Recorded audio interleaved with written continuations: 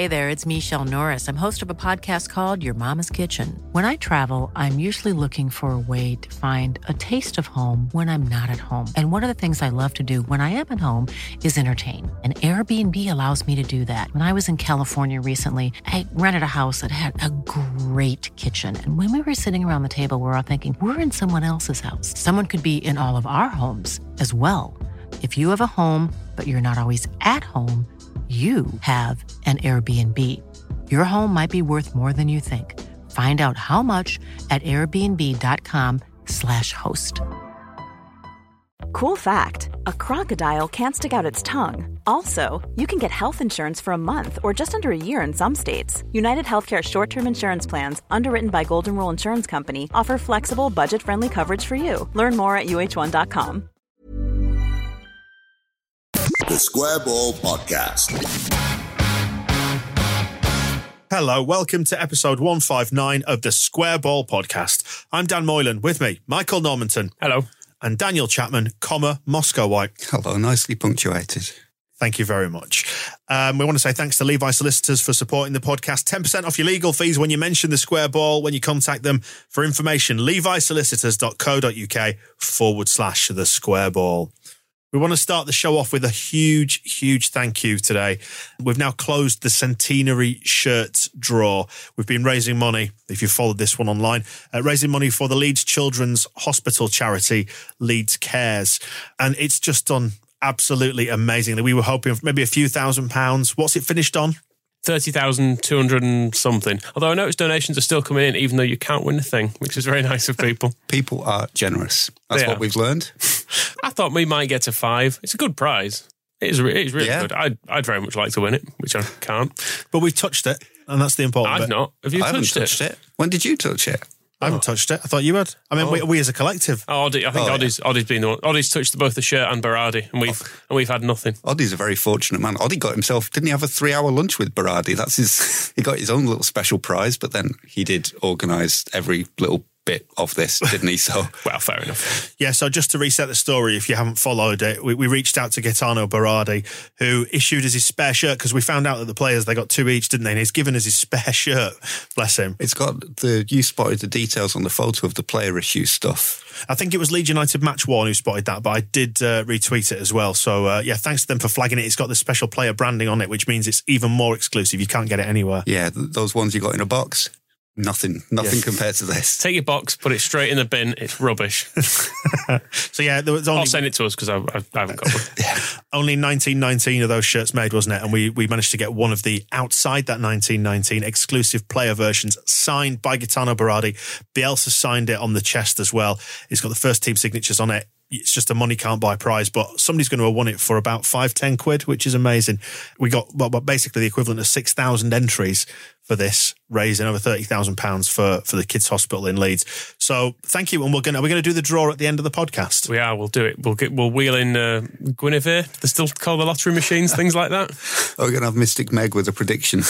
But yeah, it's going to basically be someone or a website picking a number and then me looking at a big spreadsheet, which feels slightly less dramatic than a lottery machine. But that's why we're leaving it to the end, to try and ramp up the tension before the inevitable letdown. At the end of the Square Ball podcast, we look at a spreadsheet. We'll make some like ball rolling noises and things to get Eddie Nketiah to help. Well, have we all settled down now from the weekend? We were all quite giddy on the match ball at the weekend after we trounced Borough 4-0 at Ellen Road. I think it was a fair assessment. Every time I look at the scoreline, I start laughing. Yeah. Well, we mocked them for saying they were basically shit. We mocked them in the previous podcast because WhoScored.com said they were shit, because on their strengths it said they have no strengths. If you look at Who Scored match report, the Leeds strength stole the ball off and effective at creating goal-scoring opportunities, effective at goal-scoring through balls from the flanks, from set pieces, was strong at finishing.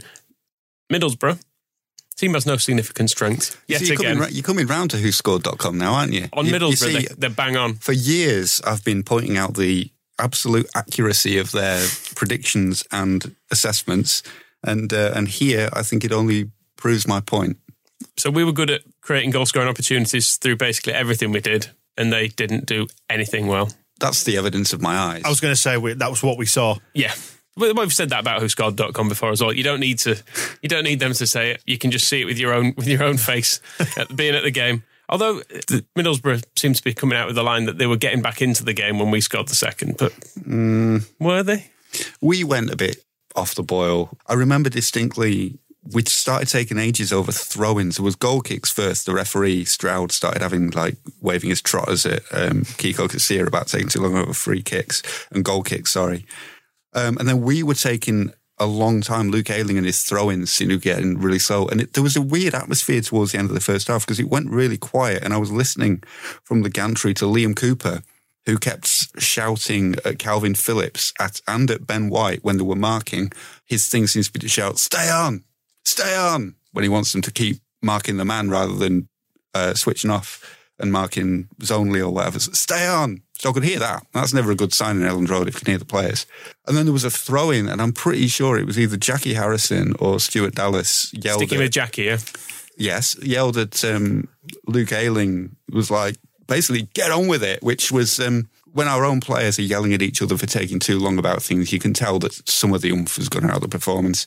Wasn't like that in the second half. We were in their penalty area twice within the first minute of the second half, and we did that thing that Kemal Reef used to do last season, to basically get the ball from the kick-off and try and score straight away. So there was definitely more impetus, but no, Middlesbrough weren't getting back into it. They couldn't. I mean, according to Woodgate, midway through the first half, we're causing them problems and we're getting in the game. That's a very generous definition of causing them problems, because when they were causing us problems, creating no opportunities, having no shots. It's got to cling to something. It's very Dave Hockaday, causing them problems, getting into the game, because he used to say that, and then you'd be like, which bit exactly? Can you point me to the exact bit in the game where we were causing them problems? Because it looked very comfortable. There's a question for you. Who's the better manager, Dave Hockaday or Jonathan Woodgate?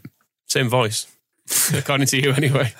The second goal really kills us. You made a good point around the West Brom 4-0 game, Moscow, which was about scoring at the right time, because in that game we scored immediately from kick-off, and we scored every 30 minutes thereafter, didn't we? Divided the game up. You could argue there was a bit of that with Middlesbrough as well. Scoring so early in the game obviously took the wind out of their sails. We won.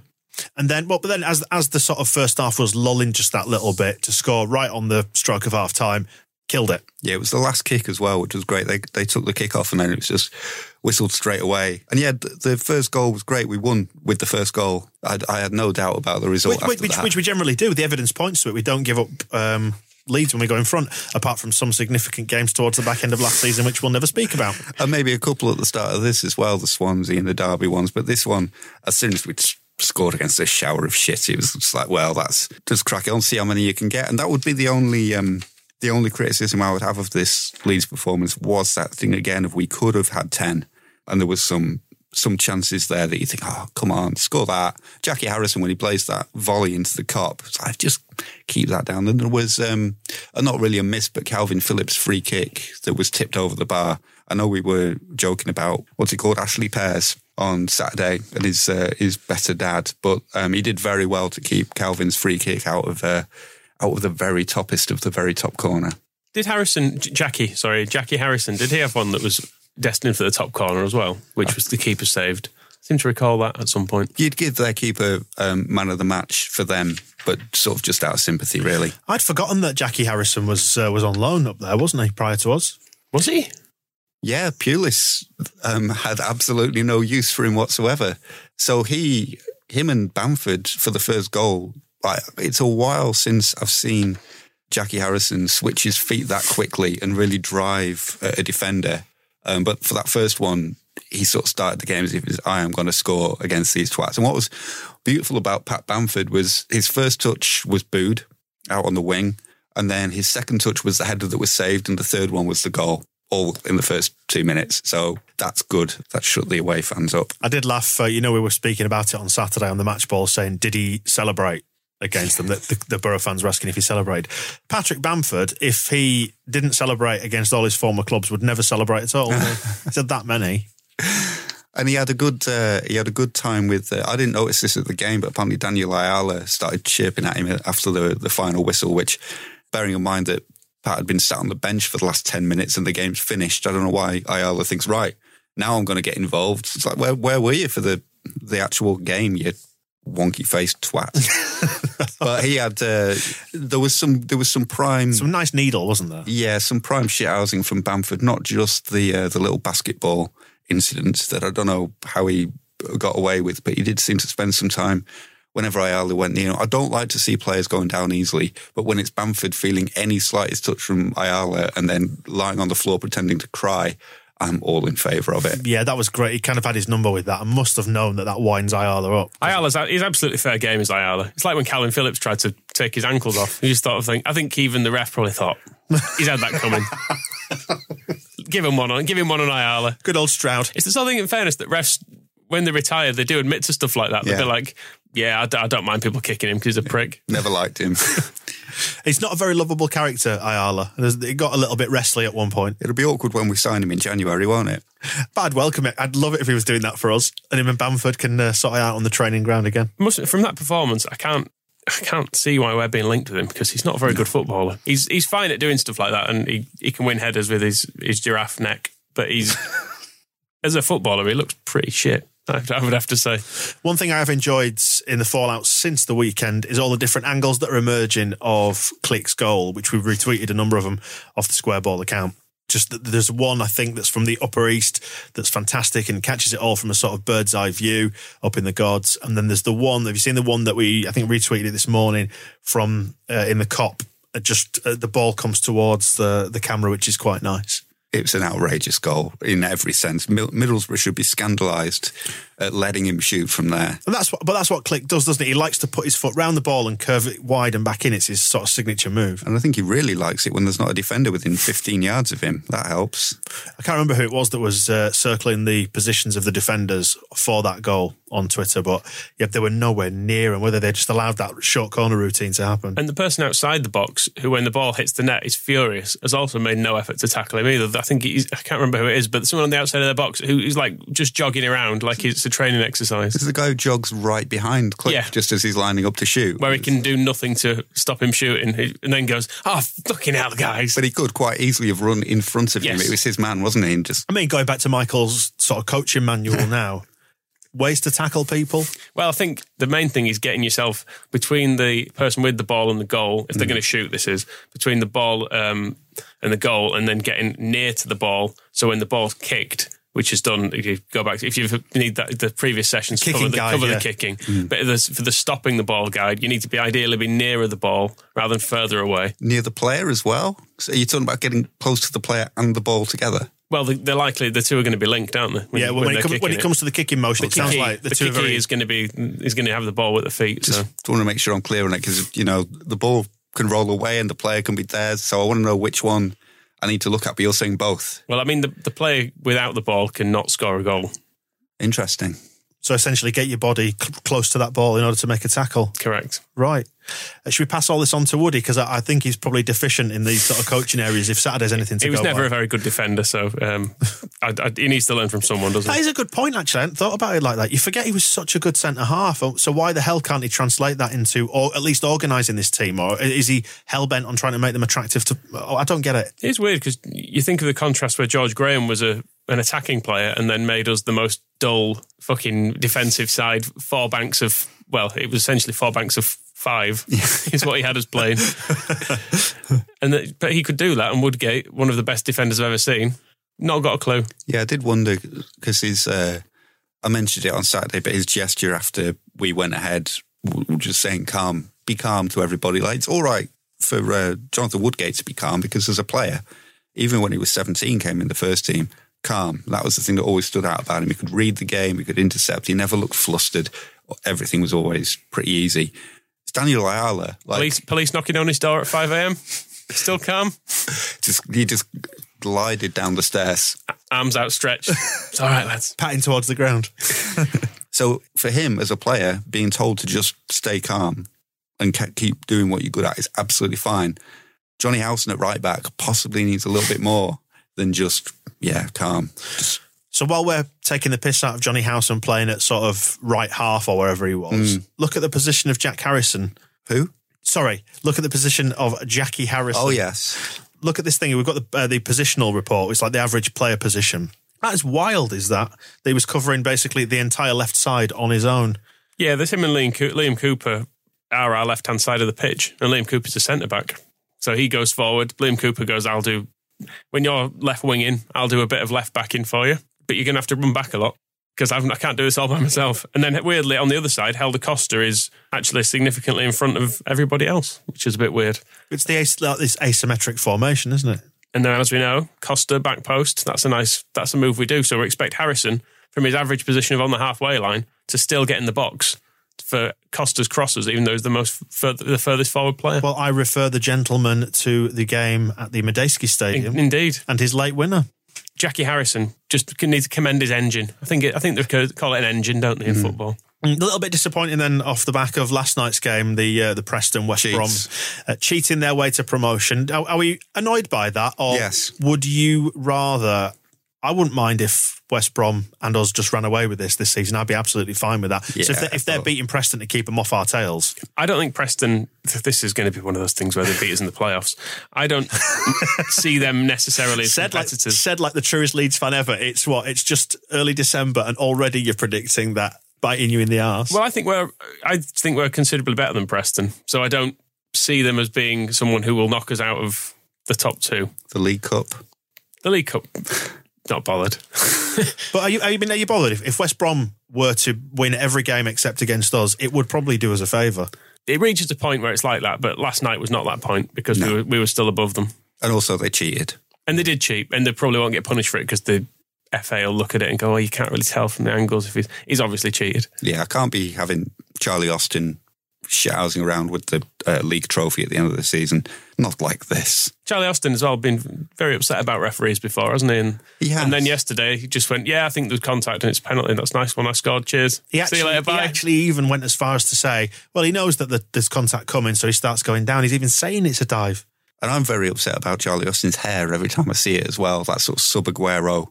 Look at me. I might only be a shit 31-year-old substitute. I still stand by. Talk me through his hair because I can't remember it.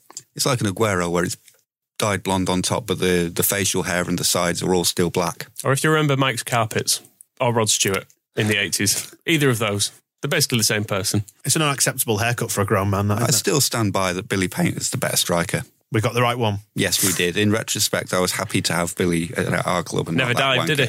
He did not. I mean, Charlie Austin didn't dive yesterday, but he supported it, and that's bad enough. He's culpable. Yes. He's an accessory. Yes. Thanks again to Levi's Solicitors for their sponsorship and support on the podcast. Brilliant to have them on board because they're a Leeds company with branches right across the country, cover all sorts of areas of law. So if you need personal services, commercial services, whatever it is, have a look on their website. We've got a special landing page for you there, levisolicitors.co.uk/the square ball. Do that and mention us when you contact them. You will get 10% off your legal fees. Can we prosecute West Brom? Can we speak to Levi's about that? I'm well up for that. I think, can you sue for a number of points? Personal injury claim? Okay, injury to feeling. Yeah. That's where the big money is. levisolicitors.co.uk/the square ball.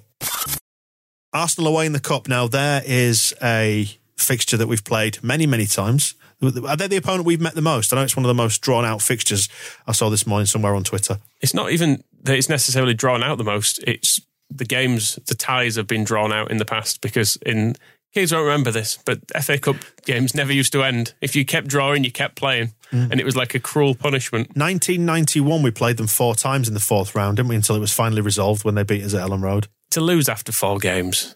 With extra time in 3 of them as well. I think the final one, did we lose in 90 minutes or lose in extra time?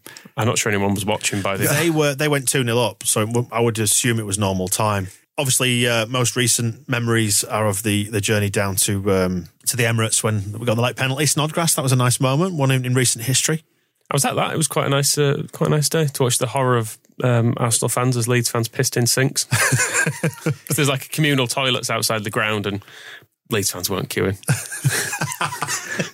So what were they like? It's £80 a ticket. You can't piss in these sinks. What like the toilets? Well, if they didn't want you to piss in, then why would they put them at waist height? That's the question. Eh? I mean, it was tiptoes, but people were managing it, which is a good effort. It's too nice, the Emirates. That was what I took from it. Far too nice. You've got, for each row of seats, people can get past without even having to stand up. Now that's too much space. I want people cramped in. Do you think we can campaign for this match we played at Highbury? I don't see why not. They've still got like the communal garden in the middle of the flats that they built there. So it does go have play it there. a variety of sort of garden ornaments and a playground and Move them. fences and stuff like that. Clear some space, have a match. Well, the FA Cup itself is a bit of a distraction this year, so why don't we play it at Highbury and see if we can do it like a Legends game? Get back the teams from 91. Maybe let Michael Dewberry play. He always had a good time against Arsenal. Thierry Henry can run him ragged one last time. Stephen Caldwell can play. Who else are the legends of these games? Hasselbank, we'll get him up front, give it a bit of spice. Bradley Johnson's howitzer in the replay at Elland Road lives long in the memory. The one time he didn't hit the Peacock. And it was a pointless goal too, because I think it was they were 2 up, I think, at the time he scored. Yeah, that's not pointless. That gets you back in the game. That's an exciting moment. Well, no, we lost 3-1, but exciting times. We could have some... the first time we played them in the FA Cup, 1950, was our first big, massive FA Cup match. We'd gone on a run at last, and there was all sorts of controversy because the British Railways wouldn't lay on a special train and were charging people too much to travel, so there ended up being like a fleet of coaches. And as soon as the draw was made, somebody booked a plane from what was Yeadon Aerodrome to get them down there. And there was a great story of some journalists set off on they were going to do let's see if we can hitchhike to the game. So they set off at 4 a.m. By 6 a.m, they'd got to Doncaster and they just gave up. They just turned around and went, oh, this is daft. You should write a book about this stuff. Yeah, if only I'd had that idea. Well, thankfully these days, different times, and train travel between Leeds and London is cheap and efficient. Especially over the New Year period. Excellent time to be travelling to the smoke. Because, the engineering works are still on at King's Cross, aren't they? Oh, are they brilliant? Yeah. Maybe we should... So you're in trouble if you're on the Hogwarts Express. We're talking about campaigning to move this game to Highbury. Let's have it moved to Elland Road. Say London's just too difficult. Could maybe play it at a neutral ground. Wembley.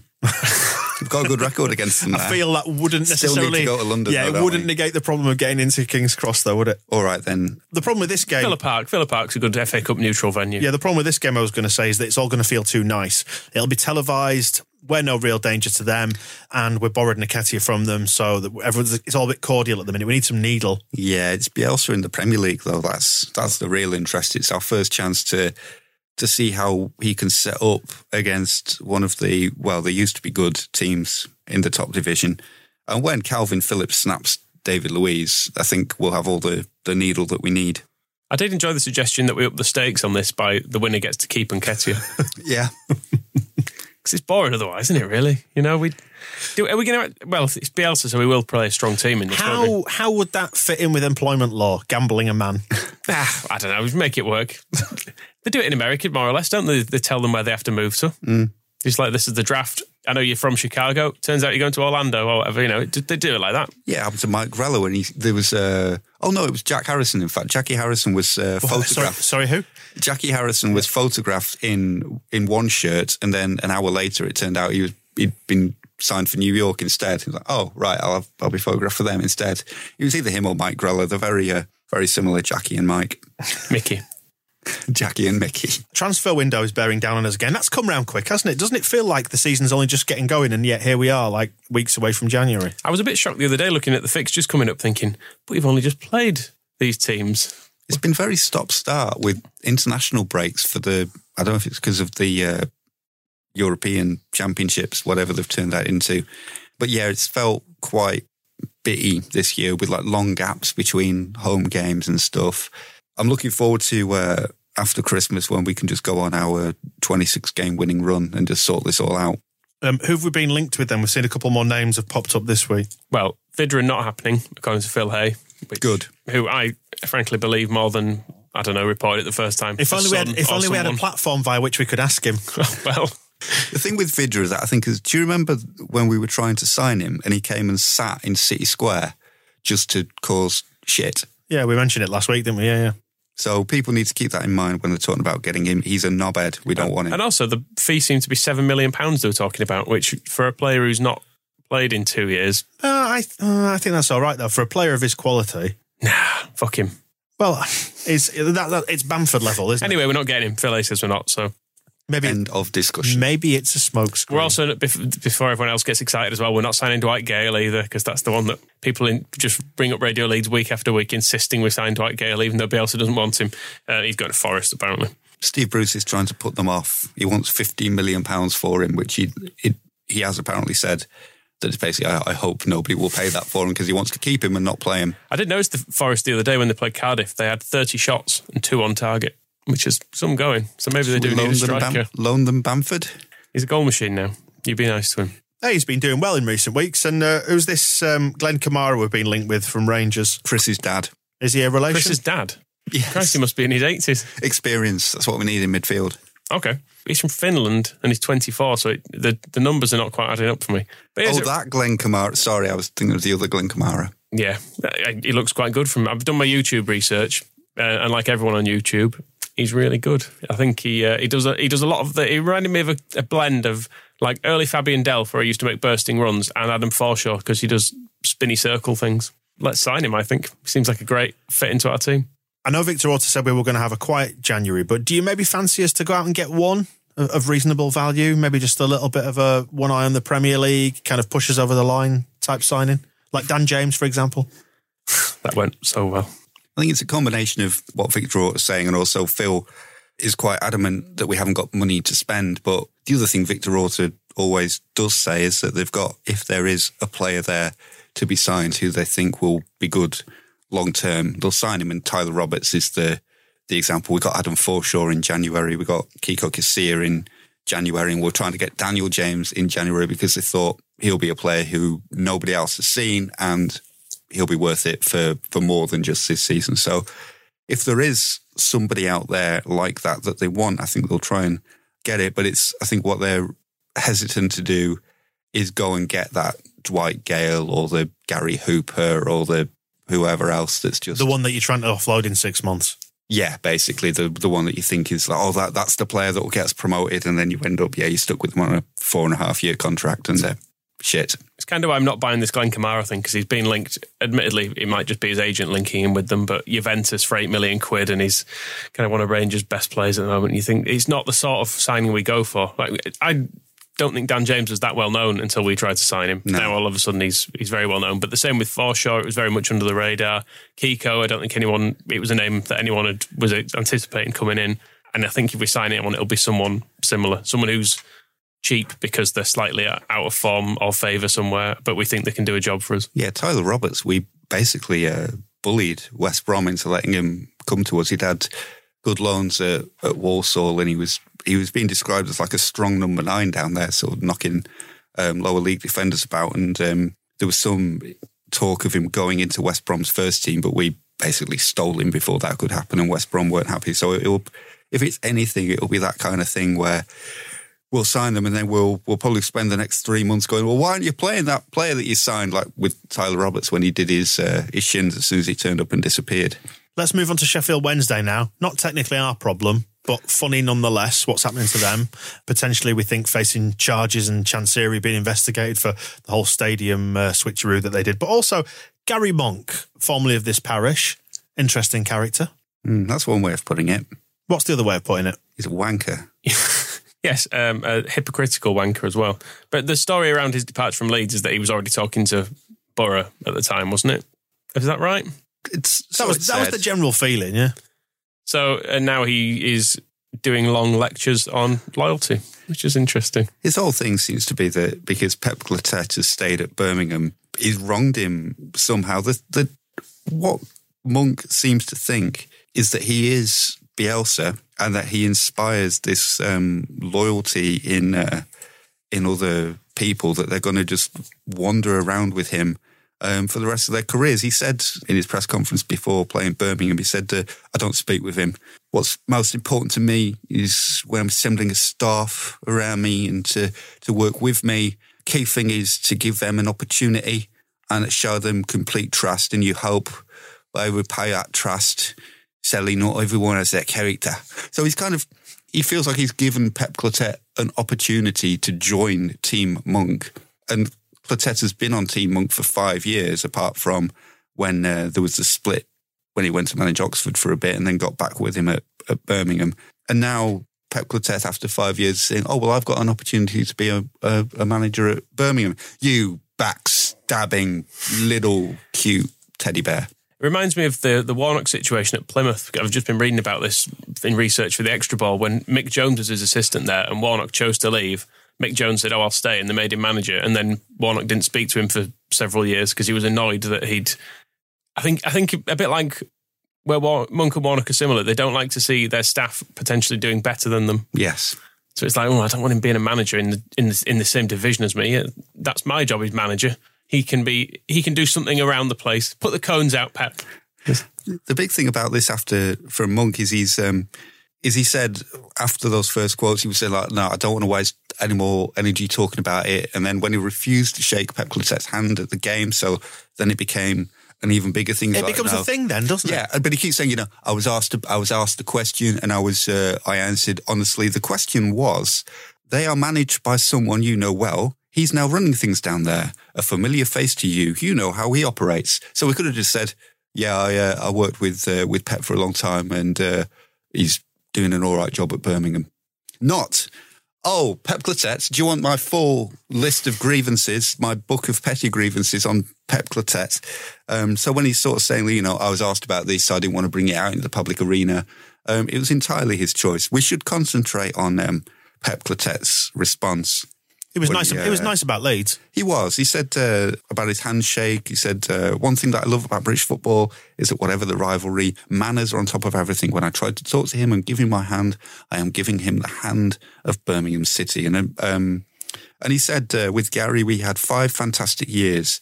It was very clear in the 5 years that Gary and I were together, I always put his personal interests before mine. There was the last month at Swansea when Pep Clotet had a chance to leave and have a managerial job, but stayed to help Swansea fight off relegation. And that was very clear at Leeds, he says, where we had to go. When I was living like a honeymoon at Leeds, I wanted to stay, but that was not possible because of his problems. And again, at Birmingham, he put me into a position that I could not hold. So basically, Gary Monk's dragged him around for years, not giving him like a prisoner in his where the monks live monastery. And now he's gone out into the world and he's discovered that he doesn't have to wear the cassock anymore. He can drink wine. He can have fun with women. And Monk is not happy. It was a really crap avoidance of a handshake as well. It wasn't like a manning up to it, I'm not shaking your hand. He just pretended to be looking in his bag or something, didn't he? I'm just looking at these water bottles or something. I can't look around. And Pep just sort of patted him on the back and then walked away smiling, which was nice. Oh, his smile was beautiful. I've still got a lot of time for Pep when he says he was living like a honeymoon at Leeds. I think we were all... There was some talk when Monk left. It was like, well, can we just keep Pep? He was probably the good one. I thought it was a bit like the Dennis Wise, Gus Poyet combination. I think what's at the root of this one is that it's quite easy to see the humanity in Pep Clotet. Yeah. Because he's been quite open on social. When he left Leeds, he was nice about it as well. Whereas Monk is nothing but like an automaton. He's like a machine. He's a robot. He just says all platitudes. So then suddenly he breaks mould and goes mental like this. And you think, well, is this the real Gary Monk? Is this what you like? Somebody who's bitter and twisted. Whereas Clotet's always been a little bit more honest and open. And that's not to say Gary Monk's dishonest. Of course, I didn't mean to imply that. I don't think I follow him on Twitter anymore. But what's his current thing? Like he always, because as you say, he's an automaton, his Twitter post always, like when he was at Borough, they always ended with UTB, didn't let up the Borough. Yeah, MOT for us, wasn't it? Or whatever. Yeah. I don't know what his current thing is. Up the Owls? Do you go up the Owls? Oh, it's wow, wow. We're all Wednesday, aren't we? That's theirs, I think. Wow, wow, wow, wow, wow. Oh, okay. It's basically what I hear whenever Monk is talking. Wah, wah, wah, wah, wah. I mean, I've never checked, but I assume that's what he's doing because that's what he does. It's all very generic and manager speak, isn't it? And then suddenly he breaks cover like this and goes mental. And he's not going to be there anymore either for very much longer, is he? He's going to be... Oh, no, I hope he's trapped. I hope there's no get-out clause for his contract and he's stuck there while that club falls apart. 12-point deduction incoming. Yeah, it's not only... So the stadium... sale was being investigated in itself, and now it's been reported this morning that the chairman and 2 former board members, including the twat that was ruining Charlton before they finally been sold, have been separately charged and could all be banned from football. So we're getting into the position with Sheffield Wednesday where they could have minimum 12-point deduction, say, which would be great. Their chairman is banned from football, which would be wonderful. Given they've got no other money, they have a transfer ban, which would be excellent, and their manager is Gary Monk, which is hilarious. Again, not our problem anymore, but we'll quickly dive into Cellino because he's crackers also. He's about to sack his manager after 10 minutes and then go back with the manager that he sacked earlier in the season. He's given him a month. He's given him a month and he has failed to turn it around. And was some of that month in an international break? Probably. I think he's not won in 5 games or something. He's said about 5 games. Nah. And when you're as an experienced football man as Massimo Cellino, you can tell in 5 games whether you've made yet another mistake. The posters are up by the urinals again, aren't they? I've made a mistake. I apologise. We're bringing back, what's his name? David Hockaday. Eugenio Carini. But he lasted over a year.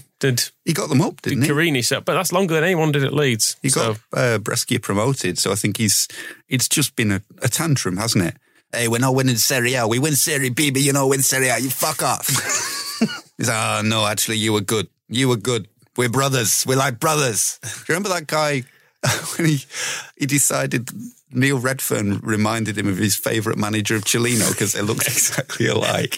Hey, they could be brothers. You remind me of my favourite coach. And the guy looked like a little fat, bald Italian. He looked like Roald Dahl more than Neil Redfern. Let's have him back. Fuck it, it's boring without Cellino. I think all these 4-0 victories have gone to your head, Moscow. Let's have a quick word then about some of the players who've signed up again. Jordan Stevens, new contract, summer 2022. Is that length of contract a bit of a gamble?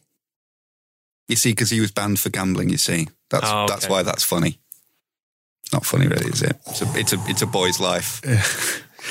It's good. I'm glad he's been given a new contract because the pace he showed to get on the end of Alfie McCalmont's through ball in the under-23s after 6 weeks of no training, you'd think he might be blowing a bit, but he's obviously come back, knuckled down, closed down all his online betting accounts. He must look at the 32 red on the front of his shirt every time he's going to go out and play and just feel a little bit bad. But now he's got a new contract and he's putting it all behind him. It was pointed out, and I think we retweeted it from the Square Ball account, that he was, presumably if he had a shirt on at the weekend, was he on the bench? Yes, I think so. So he would have been often is. He would have been wearing a shirt that said on it, "Make gambling fun," underneath the 32 red logo. Have you noticed that? Yes. That's supposed to be their... it's keep gambling fun or something like that, isn't it? It's supposed to be their, like... Keep on gambling, something like that. Keep on gambling because it's fun. Yeah, that's the one. That's their idea of a positive message to say, don't do too much of this, make sure it's still fun. But, losing lots of money can be fun. What did you lose on Saturday, Michael, speaking of fun? I think it was £11, because I think I had money on Borough to win, and then I think when we went 2-0 up, I put £1 on the draw, just to be sure. It was 30-1 was the draw. And I thought, if we draw 2-2, this will feel like a horrible defeat. So we need to compensate. You are children, the joy of gambling, right there. That's how much fun you can have. On to somebody signing professional terms as well. A guy, he sounds like one of the in-house fashion brands at TK Maxx. Jack Jenkins signed a contract. Yes, well, I look forward to seeing whether he's worthy of Jackie status in the future. But I have vague memories of him looking all right in either pre-season or one of the early under-23 games in the Calvin Phillips role. I think he was doing that maybe at York. Internet prankster Jack Jenkins. Sounds like that too. He'd have a YouTube channel and about 6 million followers. You won't believe what Jack Jenkins has done now. He's jumped off a cliff into a trampoline. I wonder what you were going to come up with then. Covered in hot sauce. Is he going to drink all that Tabasco? Jack Jenkins? My God. There you go, Jordan Stevens. That's how you have fun. Hang out with Jack more. He needs a friend. That was the whole thing.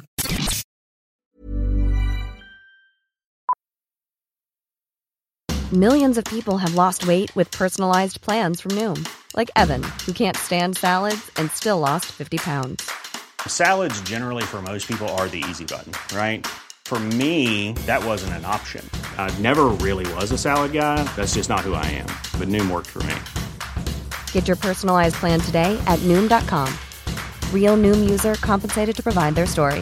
In 4 weeks, the typical Noom user can expect to lose 1 to 2 pounds per week. Individual results may vary. Cool fact, a crocodile can't stick out its tongue. Also, you can get health insurance for a month or just under a year in some states. United Healthcare short-term insurance plans, underwritten by Golden Rule Insurance Company, offer flexible, budget-friendly coverage for you. Learn more at UH1.com. This Mother's Day, celebrate the extraordinary women in your life with a heartfelt gift from Blue Nile. Whether it's for your mom, a mother figure, or yourself as a mom, find that perfect piece to express your love and appreciation. Explore Blue Nile's exquisite pearls and mesmerizing gemstones that she's sure to love. Enjoy fast shipping options like guaranteed free shipping and returns. Make this Mother's Day unforgettable with a piece from Blue Nile. Right now, get up to 50% off at BlueNile.com. That's BlueNile.com. Feels like a while since we properly addressed the booze baton. Did we do this last week? I can't remember. We missed it somehow. Did we? Your fault, Dan. You're in charge. Okay, I'll take that one on my shoulders this time. Anyway, it's not moved. Eden J. Harris, guy on Twitter who decided to track this for us. Basically, start of the season, Leeds would be the destination for our end-of-season promotion party. And then when we lost to Stoke in the League Cup, then it passed to them and so on and so forth. So whoever beats the previous holder takes it. It's now ended up with Liverpool, which means we are off to Merseyside for the end-of-season party. Maybe we could combine it with if they're going to win the league and we will get promoted, which has happened before. Has it? Yes, I think they were champions the year we came up, 89-90, from memory. We should check this because after the whole Paul Bowden, Mark Bowen thing last week, I feel like we should introduce some facts. Whether it's true or not anyway, so the party is going to be there as it stands at the minute. They have, they played Napoli and Brighton. They've held off those challenges, so they've kept hold of it. But it's the Merseyside derby which randomises things a little bit. I mean, Everton are not going to go unbeaten. Everton are not going to win this game, so let's not worry about it. I was looking further ahead because I'm desperate for an overseas trip out of this, at Liverpool's fixtures, and I did notice they're playing the World Club Championships soon enough, which offers not only a European potential, but we could be going to South America, or if we're unlucky for the booze baton, it could be in Saudi Arabia with Al Hilal FC. And if anyone not aware, alcohol is really very strictly illegal in Saudi Arabia. So rather than any reviews, I've got some facts about drinking. Peter Mutty, an Aussie, was caught with 2 cartons of beer and a box of red and a box of white wine. He got 6 months in prison and 100 lashes. Though we only actually received 28 lashes, which was a bonus for him. And he shared a cell with 2 murderers, a rapist, and thieves. So that's something to look forward to if we end up there. That clientele sounds quite similar to some of the nightclubs in Liverpool that you were highlighting. So I'm not really seeing a great deal of difference. Where's the downside, etc., etc. Yeah, that's the sort of case that you feel like David Haig should be getting on, don't you? Supporting the human rights of an Aussie who wants to get pissed. I think it's fair enough. I mean, not to cause too much controversy on this podcast, but fucking hell, Saudi Arabia, chill out. I think we can all agree that 6 months in prison and any number of lashes is too many lashes. That's what I'm saying. It's a strong message to the Saudi Arabia regime. Calm the fuck down, would you? I look for maybe if we do get taken over by Qatar, you'll be the person, the supporters representative, to go and talk to them and say, look, just chill out. Stop. You know, all these workers, pay them. I'd pay him, let him have at least Saturday, maybe let him knock off at lunchtime on a Friday. They'll do more work. They can have Friday, Saturday, Sunday. Friday is the weekend in the Arab world. They'll do more work if they're alive. I imagine they don't get that off, though, probably, the imported migrant workers. Well, that's where you start. Give them some time off, keep them healthy. That would be good. Liverpool did win the league when we came up, by the way. We've checked then. Oh, good. Yeah, so that's happening then, is it? And thankfully, Al Hilal FC, I would say, are unlikely to beat Liverpool. Second instalment of Neil Warnock this week on the Extra Ball. Not all of it good. It's about Neil Warnock. So. What do you expect? Actually, doing the first part last week was more entertaining and fun than I thought it was going to be for a man that I don't like much. He's a figure of mockery. Exactly. And we weren't too big to stop at mocking his children either, which was nice of us. I mean, this week is part 2 of the Neil Warnock special, and we are looking at the double cup defeat of the Terry Venables era. Which was fun. Great times. Not to mention our race for promotion in 2005-06. When we finished 5th. Okay. Nostalgia, eh? I love it. And chance to win a mug from us every week. Sign up and enjoy your first month free at thesquareball.net/the extra ball. Early start of the weekend then, chaps. Well, for one of us in particular. Because you're doing something stupid, Michael. Well, I'm walking to Huddersfield. Which is a nice charitable thing to do. Which is fine if you live in Huddersfield. It's fine if you live in Huddersfield, and it was fine until was it Sky or the police moved this? I can't remember. Anyway, it kicks off at 12:30, which when you walk into Huddersfield from Leeds is far from ideal. What time are you setting off? 6 from the stadium. It's probably a train at that time, you know. Probably get a later. You want to explain why you're doing it? Oh, yes. For Leeds Food Bank, it's part of the Supporters Trust. They're doing like a festive push for donations of both food that you can drop off at home games and also for cash. So if you want to donate, go to leedsunitedtrust.com/donate and give us some money. There's about 30 people doing it, so it's going to be cold, rainy, all that Some of them stuff. Huddersfield fans, aren't they? In Huddersfield. Yeah, apparently so. We'll try and shake them off. So they'll just be glaring at you. The running total is actually respectable already, isn't it? Don't tell people that. We need more money. No, I'm just saying. Well, people like to join a rolling bandwagon, so it's already over $4,000 when I looked by quite a considerable distance. That's pretty good then. So yeah, well, I think they're aiming for 10 across the whole $10,000 the whole sort of Christmas period. So if you can give a couple of quid to that would be much appreciated. Cup final day though, isn't it? As well, you walk into the cup final. It is down the very big Wembley way that is the Leeds Road. You're going to take a blue comic with you, because that's what they had on cup final day. On the team coaches, as they're pulling in, you'd have a blue comic to keep the players entertained.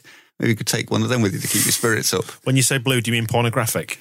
Just blue. Or just coloured blue? Just a blue comic. I'm sure the listeners know what a blue comic is. Reminds me, on the way back from the Doncaster playoff defeat, I remember being on the train and there was a copy of Young Scrubbers being thrown around the train carriage. Not that kind of blue comic. I'm talking about a comedian. Is that a cleaning industry trainee mag?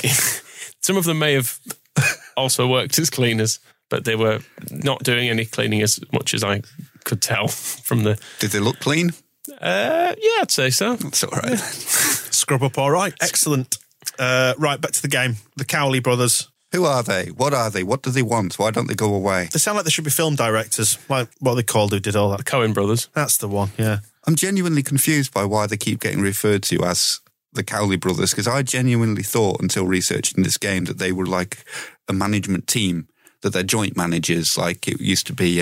what's his face at Charlton? It was Kirbishley and Grit, wasn't it? And you think, yeah, that's where they are. But no, it's Danny Cowley is the manager, and Nicky Cowley is his younger brother's assistant manager. So you never used to say that, here's Leeds with Wilkinson and Hennigan.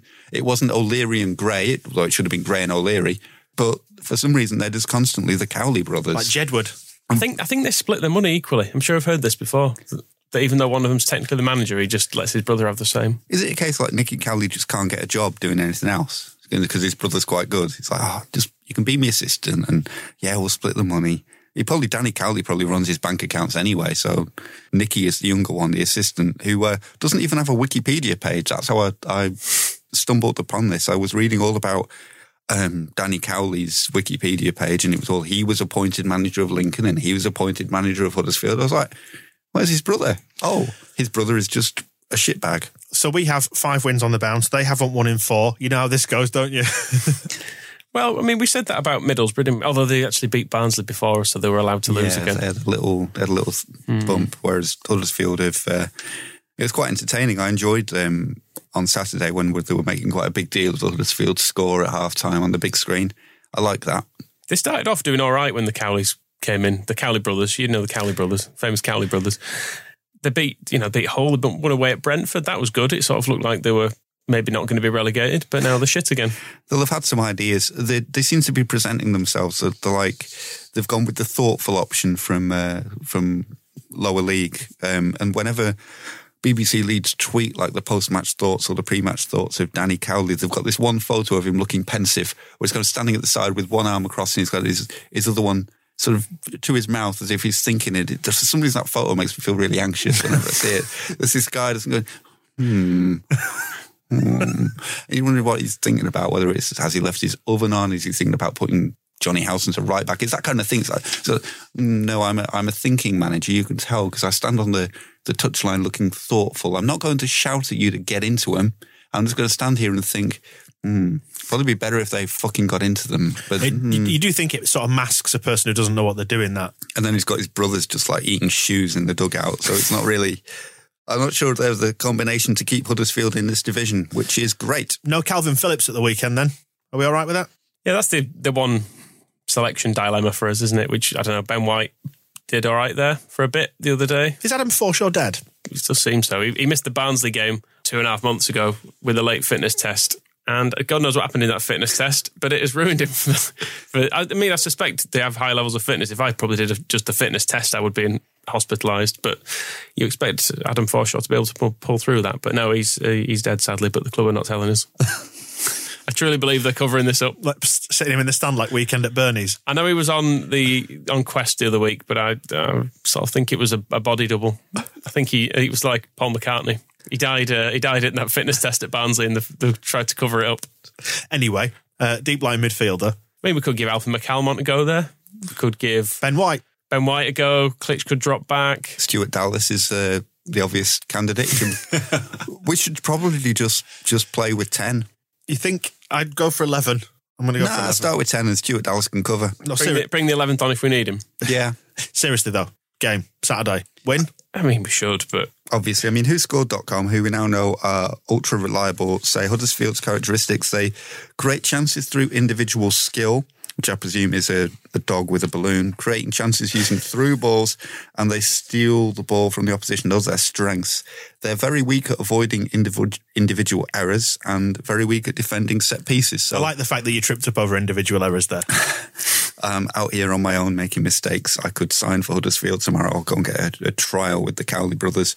Can't convince one, I'll just give the other a biscuit or something. And weak at defending set pieces, very weak. So I predict more short corner goals. That's my prediction. I think we're going to score 6 goals from short corners. Each one different routine every time.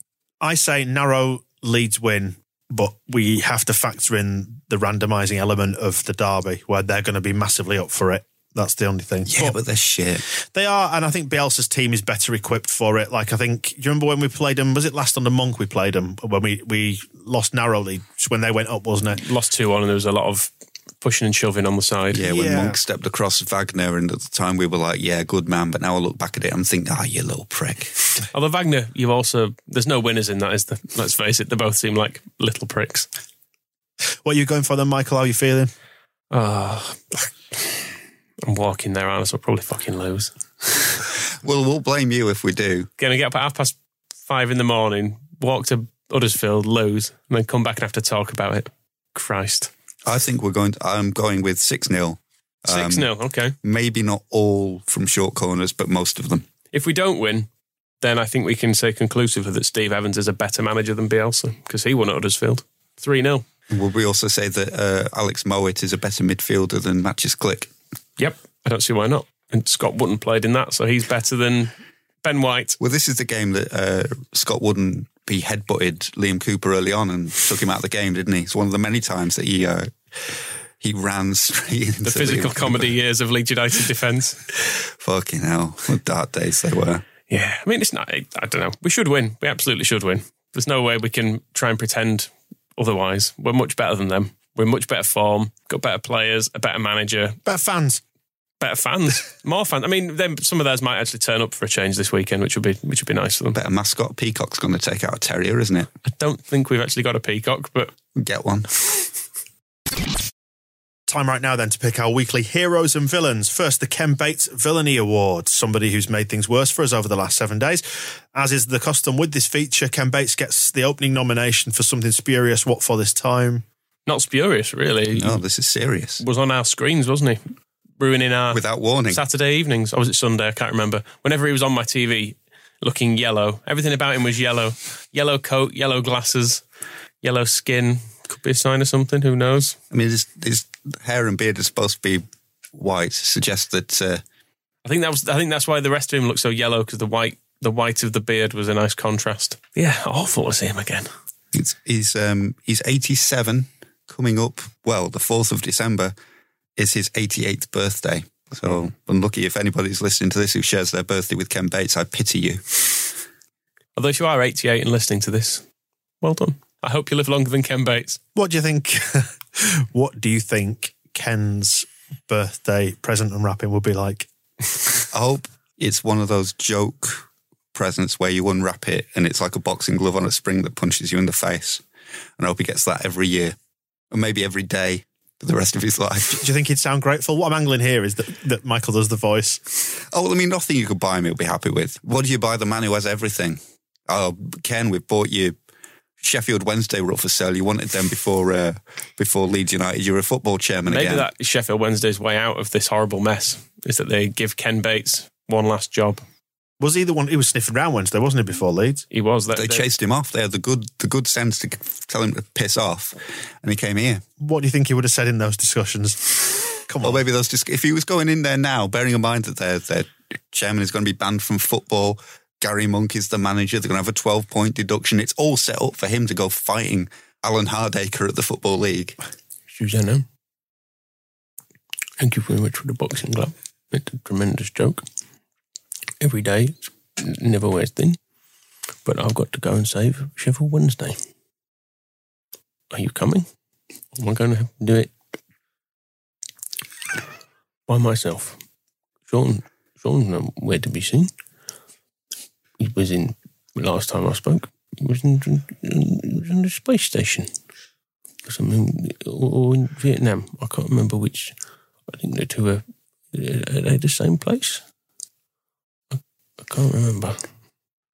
What's in this box? Oh, it's a boxing glove.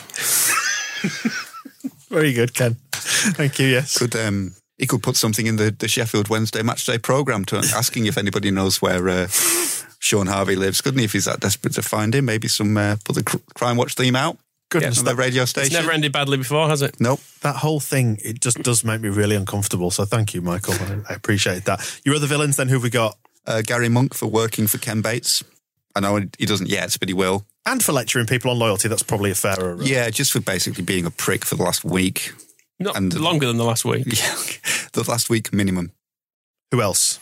Keith Stroud, as we've discussed before, his many crimes, but the one this week was booking Calvin Phillips, meaning he misses the Huddersfield game. How dare he? An innocent man, Calvin Phillips. If it was quite an agricultural challenge, but you would have thought that would appeal to Keith Stroud. Derby County, they're down here for cancelling their Christmas party. I assume that's because we were looking forward to it. Spoil sport. We could have had some good mileage. We could have gone to that, couldn't we? Do you think they'll organise one anyway? I mean, there's no fucking discipline at that club. Yes, we've cancelled the Christmas party, and all the players have agreed, and they're like, when we off then? We off. That's straight after training. Yeah. Keogh Splinter Group. He might order. Maybe Keogh's going to start his own Derby County football club. Like the provisional Derby County Christmas party, something like that. The real Derby County. No? That's absolutely fine. No, I love the idea of both the provisional and the real Derby County. All three of them in the leagues. Wayne Rooney will have his own soon, so that'll be the thing. Is that everybody, or anything else that we want to put into that pile of turd? They're all the villains I can think of. I'll give it to Gary Monk. Yeah, he's been an absolute...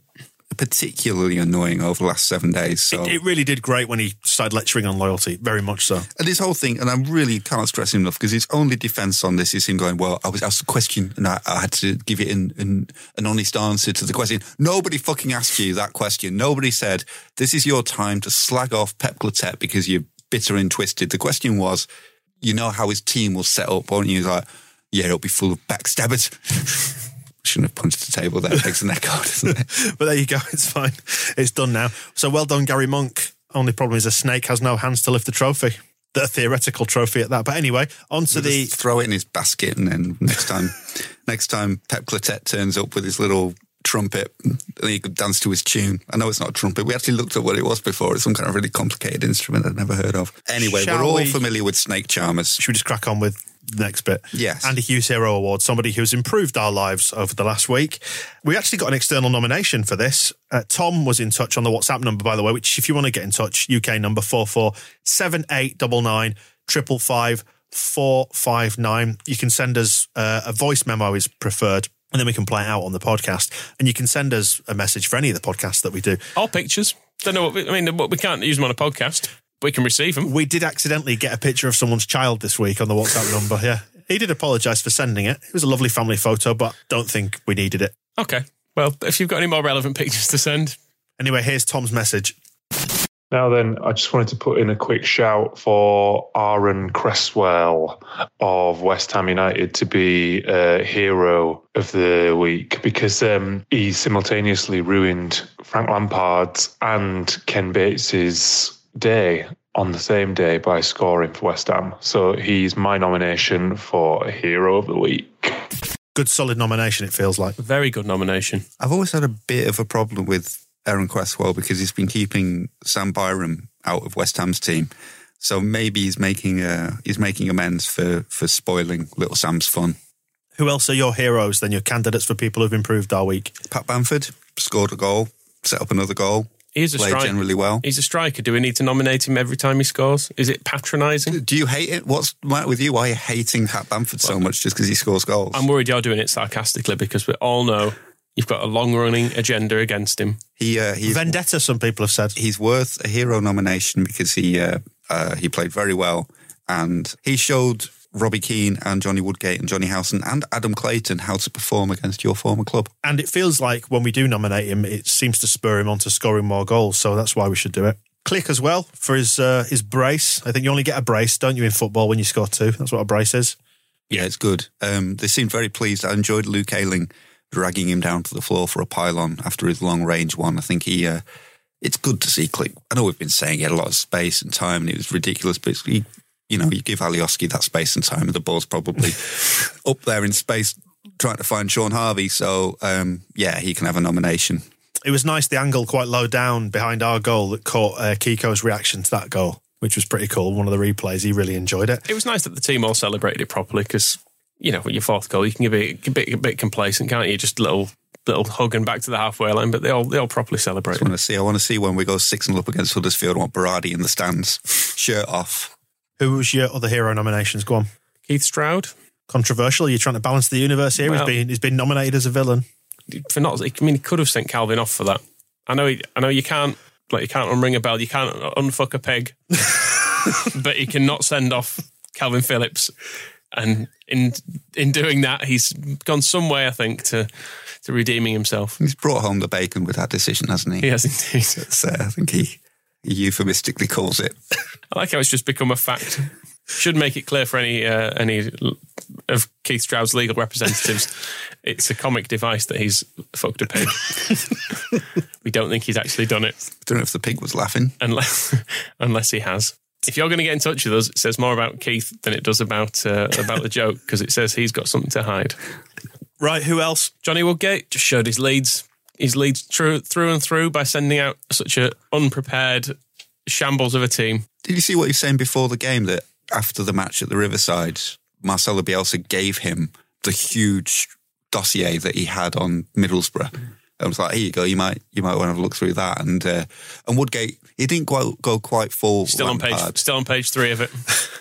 He didn't go quite full Lampard. We said, every manager does that. But what's a forward? He did praise the detail, and he went down as far as saying that it even had how the right back plays. And I'm wondering if that's maybe why he decided, I've got to do something about the right back. Johnny, see what you can do at right back. I mean, we did nominate him on the Matchball podcast for turning that shower of turd out, because they were really bad. Yep, him and Keno doing a great job up there. And he spoke fondly of Leeds in the aftermath as well. So you can tell he didn't want to lose that game. He didn't want to win that game, did he? He didn't want Leeds to lose. They're talking about bringing Warnock in now, so things have got bad, I would say, for Middlesbrough. If you're deploying the emergency Warnock, then there's no hope, is there? Tony Pulis, Johnny Woodgate, and then Neil Warnock. Warnock's what you get when you can't afford Pulis. I would love if they brought Warnock in but kept Woodgate, so he's kind of coming in as an advisor, so we can just phone them up from fucking Cornwall every day. Johnny. What are you doing, lad? I've been watching your training on the old YouTube here that I've got, and you've got some funny ideas. You didn't bang it up to you. You've got Britta Sommer longer up there, and you haven't banged it to him once. Who else would you like to nominate for your hero? Pep Clotet. Yeah, he's done good stuff this week.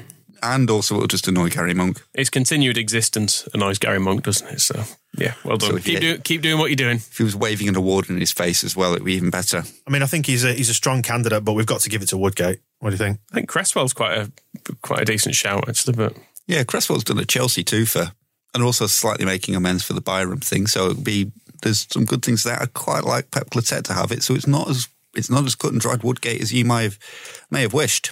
Make a decision then. Who would you like to have it? Okay, Woodgate, not guilty. And I think Pep. If Monk's the villain, Pep's the hero. That's my view. That's true. That balances it. Yeah. All right, should we give it to Pep then? Pep Clotet. And he'll be delighted to have it as well. It'll be like a memento from our honeymoon together. Right then, shall we draw a winner for the centenary signed shirts? This is actually really exciting. I feel like we should have some sort of dramatic music going on, but we don't have the ability to license it. So let's just make the draw. Shall we just talk people through how we're going to do it as well, so everybody knows it's completely above board? I've got a very big spreadsheet with lots of names on, which has then been randomised. It's accounting for the fact there are multiple entries from people, because like if people put 20 quid in, like 4 entries. So that is a big list of lines on a spreadsheet.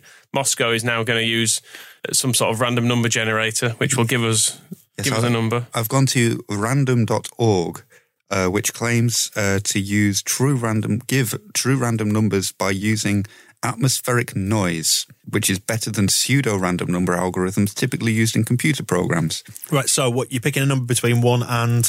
6139. We just want to give a little shout out. The service was built by Dr. Mads Haar of the School of Computer Science and Statistics at Trinity College, Dublin. So thanks to him. What number?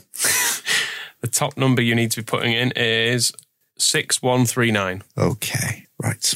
And all that remains for me to do is press generate. Okay.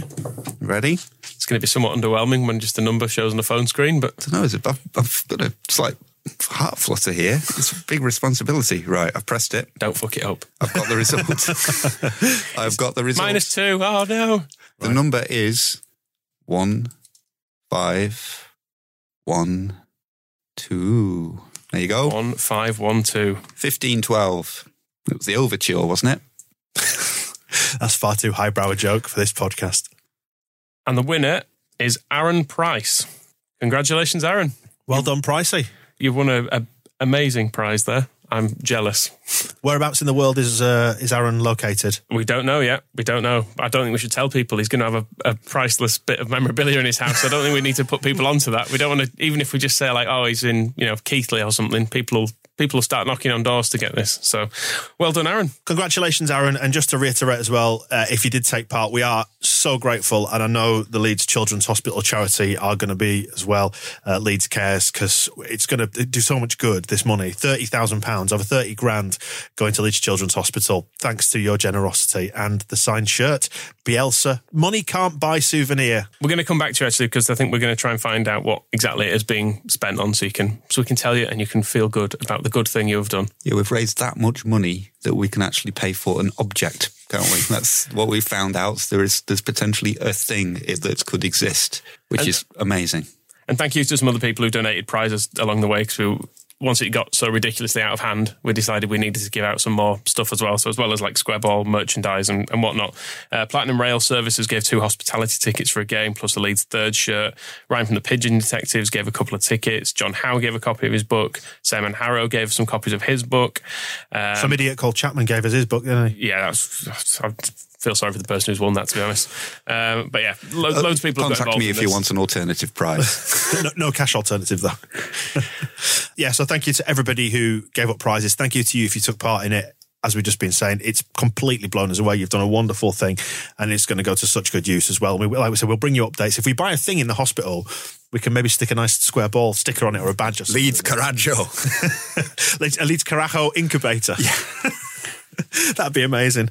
Do look out for our podcast with Phil Hay and The Athletic later on this week as well, second half of the week. If you want to listen to that one, by the way, it's going to be available on The Athletic feed. All, free via all the usual channels, but we won't be hosting the full show on this feed. It will be on their feed or via The Athletic app. And if you fancy getting hold of some of that Leeds Carajo merchandise as well, and subscribe to The Extra Ball, all at thesquareball.net. Thanks for listening to this one. We'll see you in a bit. Bye. The Square Ball Podcast.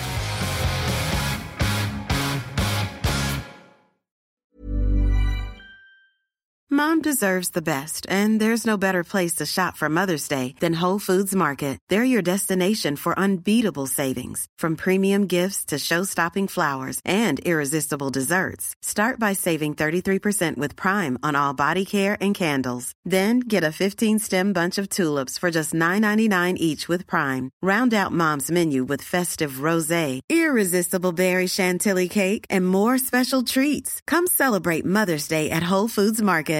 Mom deserves the best, and there's no better place to shop for Mother's Day than Whole Foods Market. They're your destination for unbeatable savings, from premium gifts to show-stopping flowers and irresistible desserts. Start by saving 33% with Prime on all body care and candles. Then get a 15-stem bunch of tulips for just $9.99 each with Prime. Round out Mom's menu with festive rosé, irresistible berry chantilly cake, and more special treats. Come celebrate Mother's Day at Whole Foods Market. Planning for your next trip? Elevate your travel style with Quince. Quince has all the jet-setting essentials you'll want for your next getaway, like European linen, premium luggage options, buttery soft Italian leather bags, and so much more. And is all priced at 50 to 80% less than similar brands.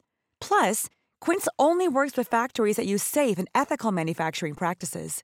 Pack your bags with high-quality essentials you'll be wearing for vacations to come with Quince. Go to quince.com/pack for free shipping and 365-day returns.